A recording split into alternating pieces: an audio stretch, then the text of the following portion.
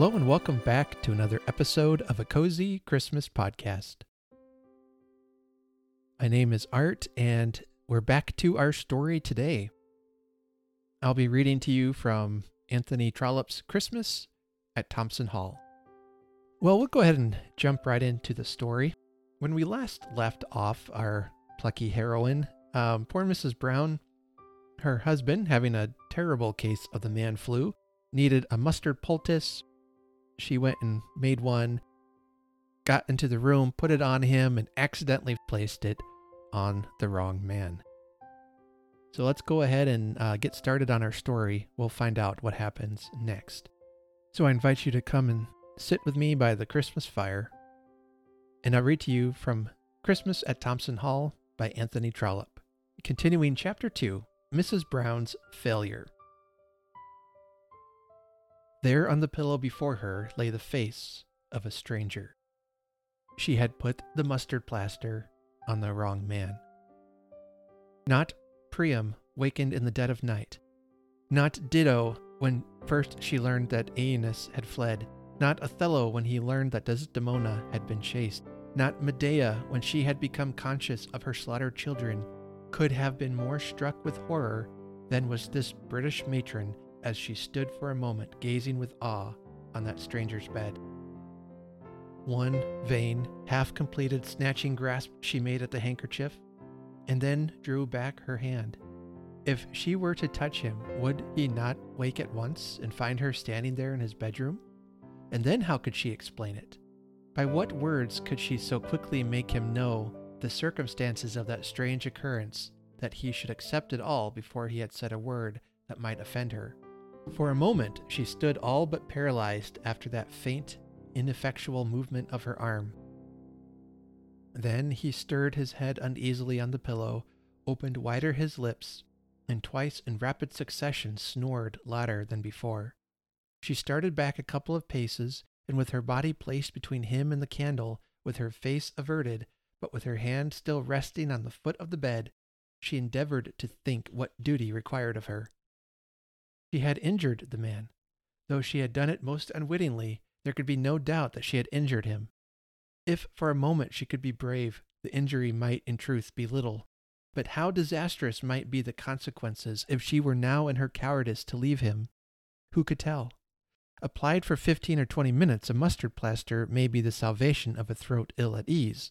But if left there throughout the night upon the neck of a strong man, ailing nothing, only too prone in his strength to slumber soundly, how sad, how painful, for aught she knew how dangerous might be the effects. And surely it was an error which any man with a heart in his bosom would pardon. Judging from what little she had seen of him, she thought that he must have a heart in his bosom. Was it not her duty to wake him, and then quietly to extricate him from the embarrassment which she had brought upon him? But in doing this, what words should she use?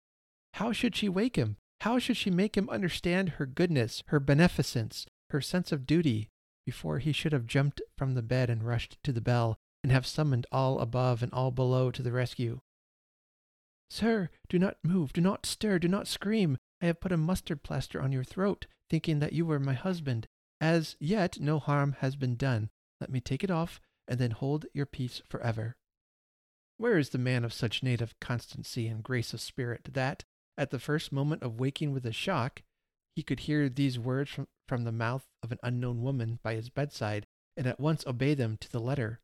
Would he not surely jump from his bed with that horrid compound falling about him, from which there could be no complete relief unless he would keep his present attitude without emotion? The picture which presented itself to her mind as to his probable conduct was so terrible that she found herself unable to incur the risk. Then an idea presented itself to her mind. We all know how in a moment quick thoughts will course through the subtle brain. She would find that porter and send him to explain it all.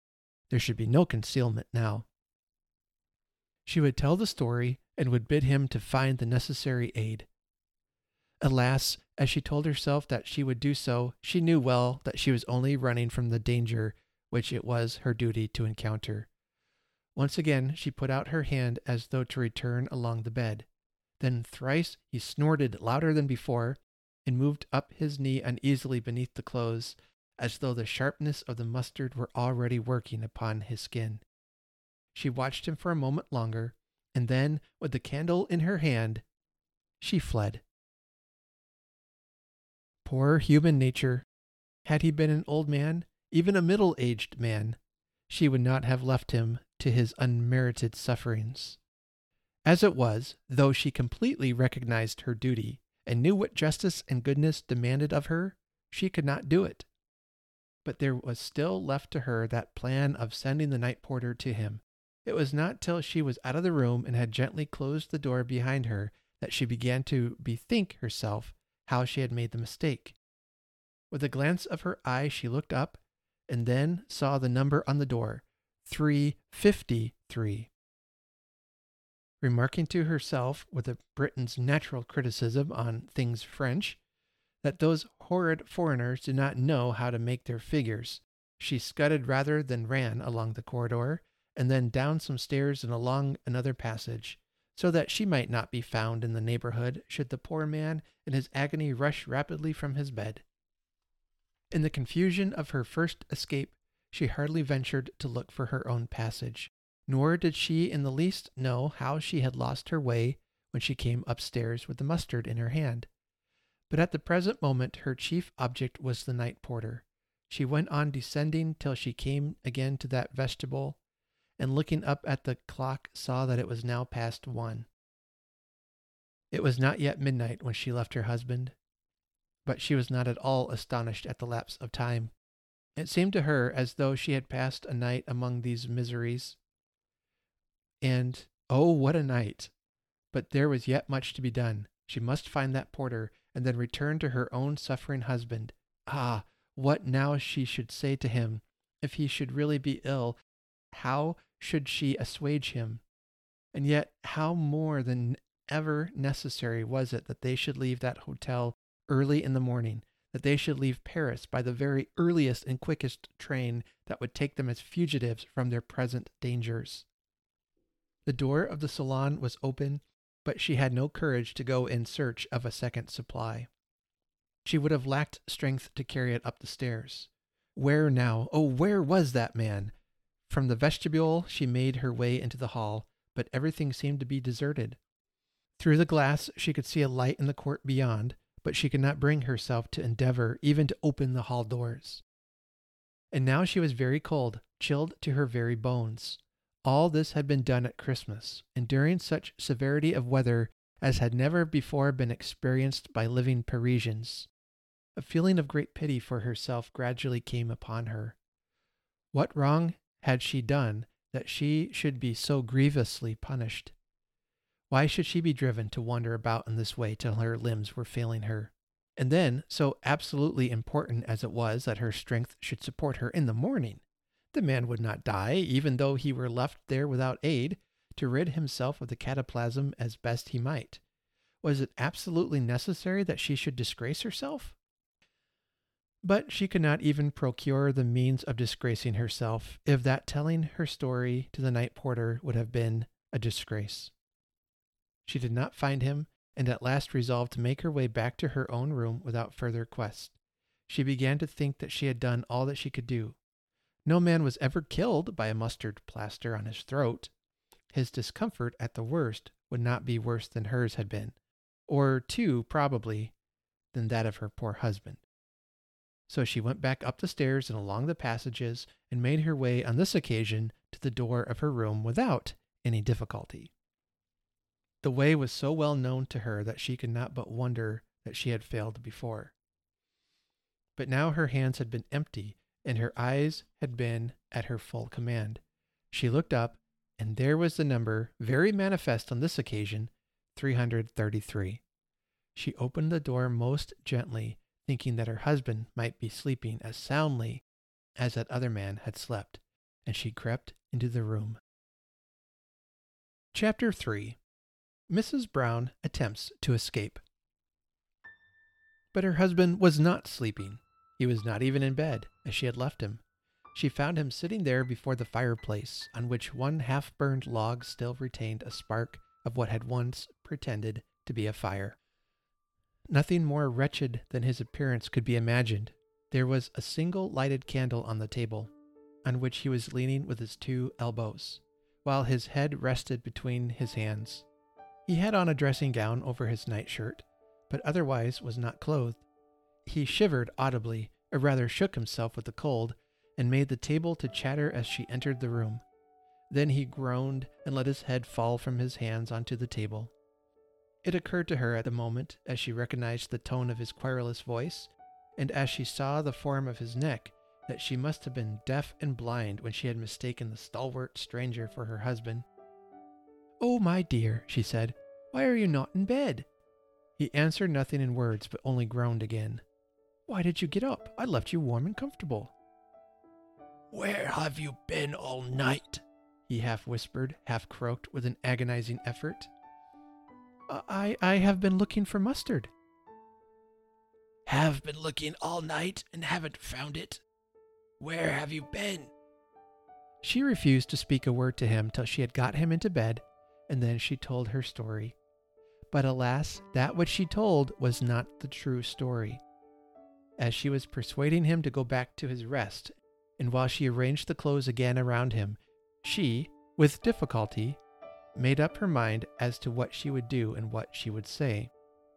Living or dying, he must be made to start for Thompson Hall at 5:30 on the next morning.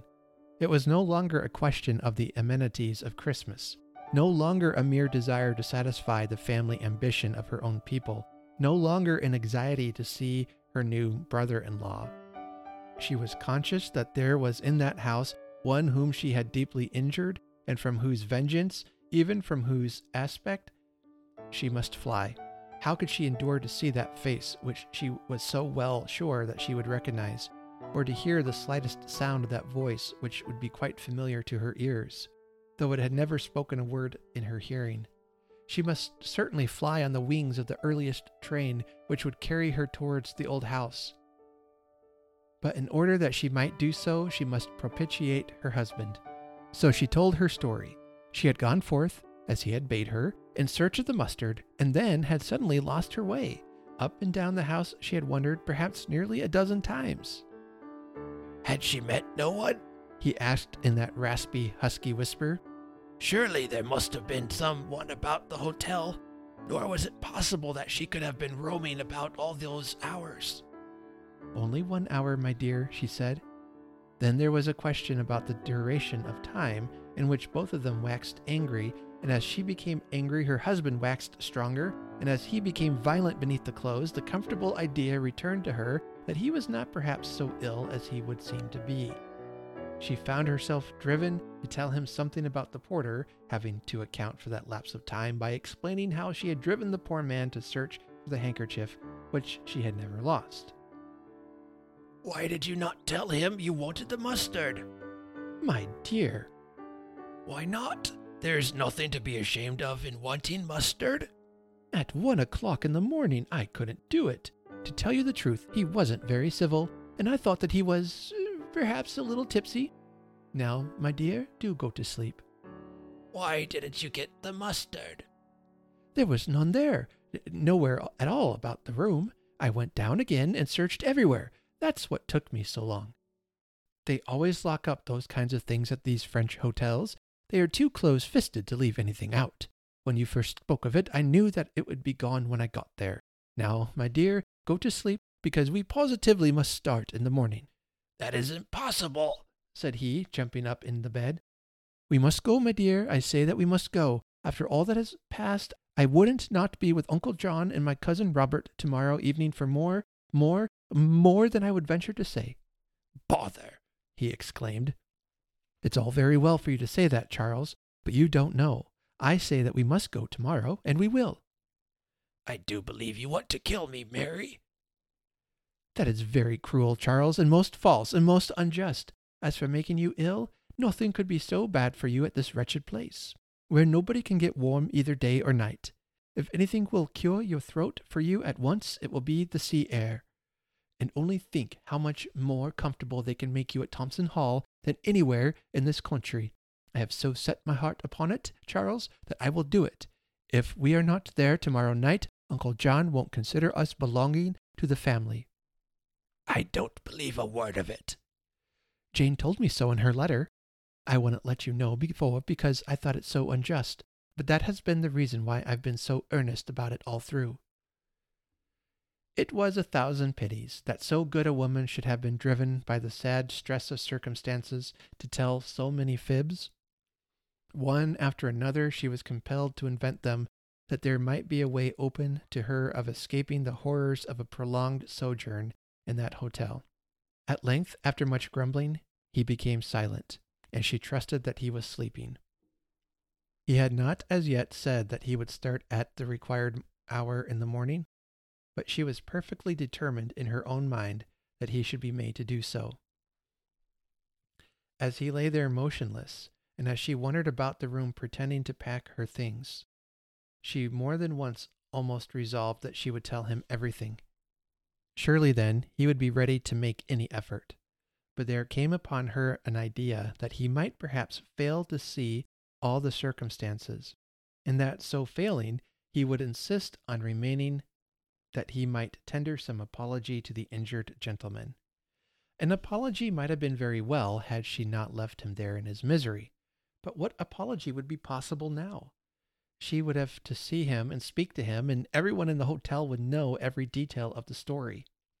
Everyone in France would know that it was she who had gone to the strange man's bedside and put the mustard plaster on the strange man's throat in the dead of night. She could not tell the story even to her husband, lest even her husband should betray her. Her own sufferings at the present moment were not light. In her perturbation of mind she had foolishly resolved that she would not herself go to bed. The tragedy of the night had seemed to her too deep for personal comfort. And then how would it be were she to sleep and have no one to call her? It was imperative that she should have all her powers ready for thoroughly arousing him. It occurred to her that the servant of the hotel would certainly run her too short of time. She had to work for herself and for him too, and therefore she would not sleep. But she was very cold, and she put on first a shawl over her dressing gown, and then a cloak. She could not consume all the remaining hours of the night in packing one bag and one portmanteau, so that at last she sat down on the narrow red cotton velvet sofa, and looking at her watch, perceived that as yet it was not much past 2 o'clock. How was she to get through those other 3 long, tedious, chilly hours? Then there came a voice from the bed. Ain't you coming? I hoped you were asleep, my dear. I haven't been asleep at all. You'd better come if you don't mean to make yourself as ill as I am. You are not so very bad, are you, darling? I don't know what you call bad. I never felt my throat so choked in my life before. Still, as she listened, she thought she remembered his throat to have been more choked. If the husband of her bosom could play with her feelings and deceive her on such an occasion as this, then she thought she would rather not have any husband of her bosom at all. But she did creep into bed and lay down beside him without saying another word. Of course she slept, but her sleep was not the sleep of the blessed. At every striking of the clock in the quadrangle, she would start up in alarm, fearing that she had let the time go by. Though the night was so short, it was very long to her, but he slept like an infant. She could hear from his breathing that he was not quite so well as she could wish him to be, but still he was resting in beautiful tranquillity. Not once did he move when she started up, as she did so frequently. Orders had been given and repeated over and over again that they should be called at 5. The man in the office had almost been angry as he assured Mrs. Brown for the 4th time that Monsieur and Madame would most assuredly be wakened at the appointed time. But still she would trust no one, and was up and about the room before the clock had struck 4:30. In her heart of hearts she was very tender towards her husband. Now, in order that he might feel a gleam of warmth while he was dressing himself, she collected together the fragments of half-burned wood and endeavored to make a little fire. Then she took out from her bag a small pot and a patent lamp and some chocolate, and prepared for him a warm drink, so that he might have it instantly as he was awakened. She would do anything for him in the way of ministering to his comfort, only he must go. Yes, he certainly must go. And then she wondered how the strange man was burying himself at the present moment. She would fain have ministered to him too, had it been possible, but it was so impossible. Probably before this he would have been aroused from his troubled slumbers. But then, how aroused? And what time in the night would the burning heat upon his chest have awakened him to a sense of torture which must have been so altogether incomprehensible to him? Her strong imagination showed to her a clear picture of the scene, clear, though it must have been done in the dark. How he must have tossed and hurled himself under the clothes, and how those strong knees must have worked themselves up and down before the potent god of sleep would allow him to return to perfect consciousness. How his fingers, restrained by no reason, would have trampled over his feverish throat, scattering everywhere the unhappy poultice. Then, when he should have sat up wide awake, but still in the dark, with her mind's eye she saw it all, feeling that some fire as from the infernal regions had fallen upon him, but whence he would know not. How fiercely wild would be the working of his spirit. Oh, now she knew. Now she felt. Now she acknowledged how bound she had been to awaken him at that moment, whatever might have been the personal inconvenience to herself. In such a position, what would he do? Or rather, what had he done? She could follow much of it in her own thoughts. How he would scramble madly from his bed, and with one hand still on his throat, would snatch hurriedly at the matches with the other. How the light would come, and how then he would rush to the mirror.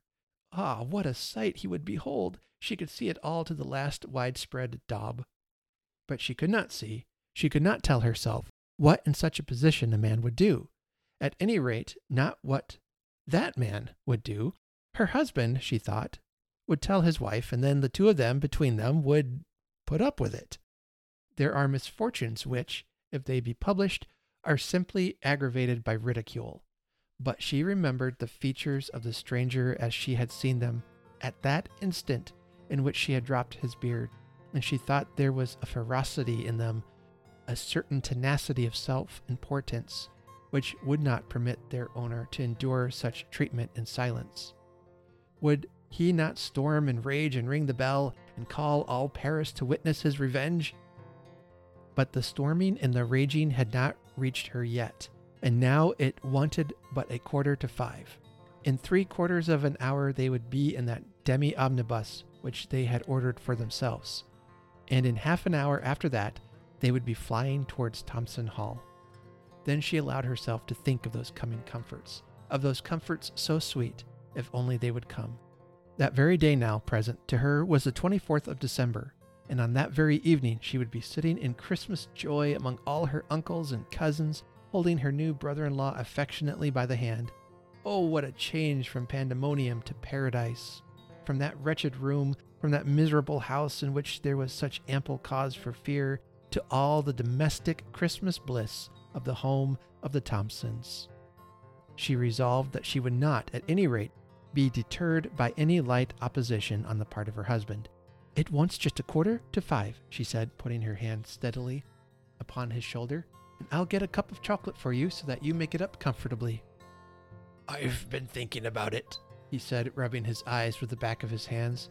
"It will be so much better to go over by the mail train tonight. We should be in time for Christmas just the same." "That will not do at all," she answered energetically. "Come, Charles, after all the trouble, do not disappoint me." "It is such a horrid grind."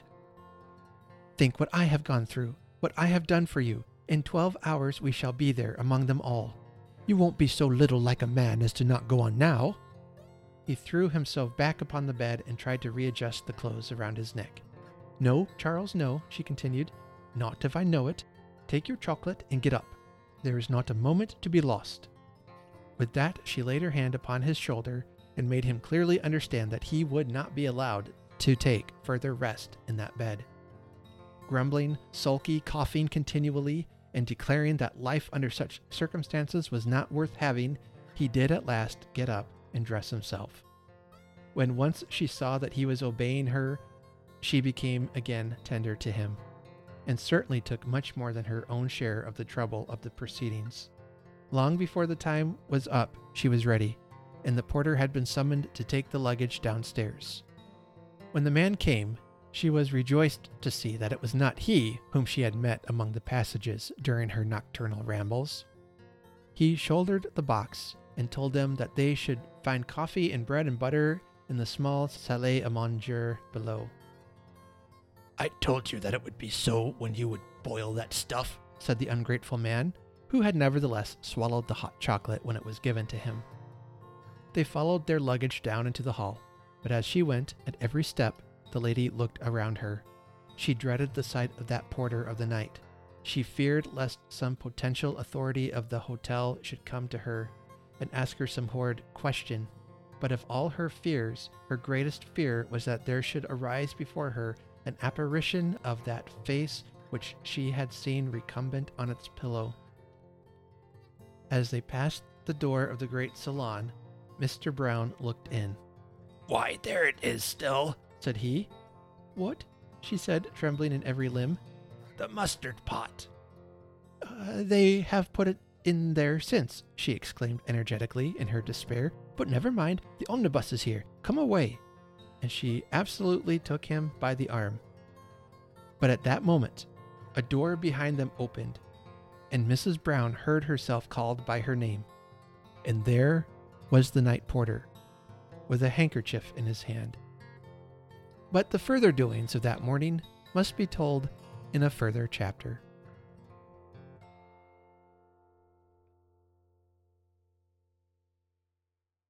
Trollope sure does like to leave you hanging between chapters. All right. I'd love to hear what you think of the story so far. This poor Mrs. Brown, she just wants to get home to see her family, and everything that could possibly go wrong is. And Mr. Brown is really starting to irritate me with how sick he's play acting at, I think. It's like a typical man, he feels a little bit under the weather, and suddenly the whole world has to stop and he needs to be babied and paid attention to. It sounds like that joke I see it floating around on Facebook once in a while that says something along the lines of, "Did you know that the pain a woman experiences during childbirth is still less than what a man experiences when he has the flu or when he has a cold?" Yeah, we're kind of big babies sometimes. But anyway, that was part 2 of our story. Stay subscribed to the podcast. I'll have the next 2 parts coming out between now and Christmas Eve. I also have a couple of interviews yet to come that I'm looking forward to sharing with you. Let me know how your Christmas season is going. I'd love to hear from you, your favorite movies, traditions, memories. What is it that makes Christmas special for you? Let me know. You can always find me at cozychristmaspodcast@gmail.com. Thank you so much for listening to the Cozy Christmas Podcast. If you would like to help support the show, the best thing that you can do is to share it on your social media account, share it with a friend, leave us a rating and a review, because that really does help get the word out. I could not do this without you guys, and I appreciate it all so much. If you would like to help us out in a financial way, there are several options for you listed in the show notes. You can make a donation on Ko-fi.com, and if you send me your address, I will send out a Christmas card with a bookmark or sticker as my way of saying thank you. There's also some t-shirts, podcast merchandise, hand-painted ornaments I've done over this past year. And a special thank you to Karen and Angela. Your support, not just your financial support, but your encouragement, your positivity, your absolute joy over what I do here really helps keep the podcast moving, and it keeps me inspired to keep doing what I'm doing. So thank you, and others who have given so generously this past year, thank you. And until next time, let's remember to honor Christmas in our hearts and try to keep it all the year. Have a very Merry Christmas.